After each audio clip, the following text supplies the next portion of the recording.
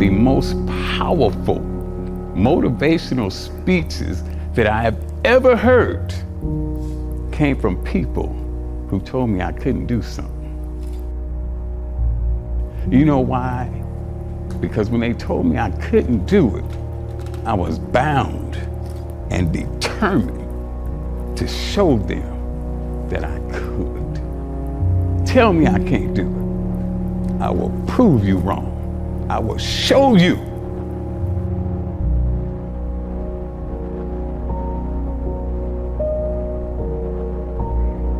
We are not made to survive. We're not made to manage our pain or get through it.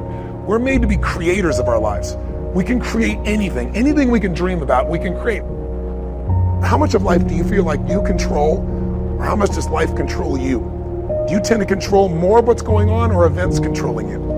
It's very easy to have those events start to take control unless we take control of what's between our ears, our own mind. You see, what you and I focus on massively affects how we feel, whether we're thriving or surviving. If you focus on what you can't control, if you focus on the past, if you focus on what's missing from your life constantly, that pattern of focus will make you frustrated, overwhelmed, depressed. Focus equals power. If you want to thrive, you got to focus on what you can control. You got to focus on the difference you can make. You got to focus on what's already in your life that you're grateful for.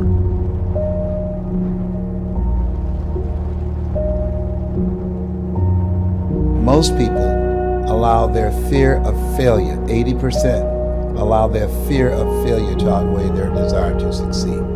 When you're willing to fail again and again and again, when you make up your mind to become unstoppable, when you make up your mind to become a no matter what person, then that will then give birth to a part of yourself that you don't know right now.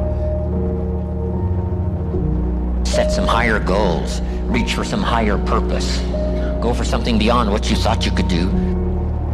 You've got to believe that tomorrow can be better than today. But here's the big one. Believe in yourself. Believe in yourself.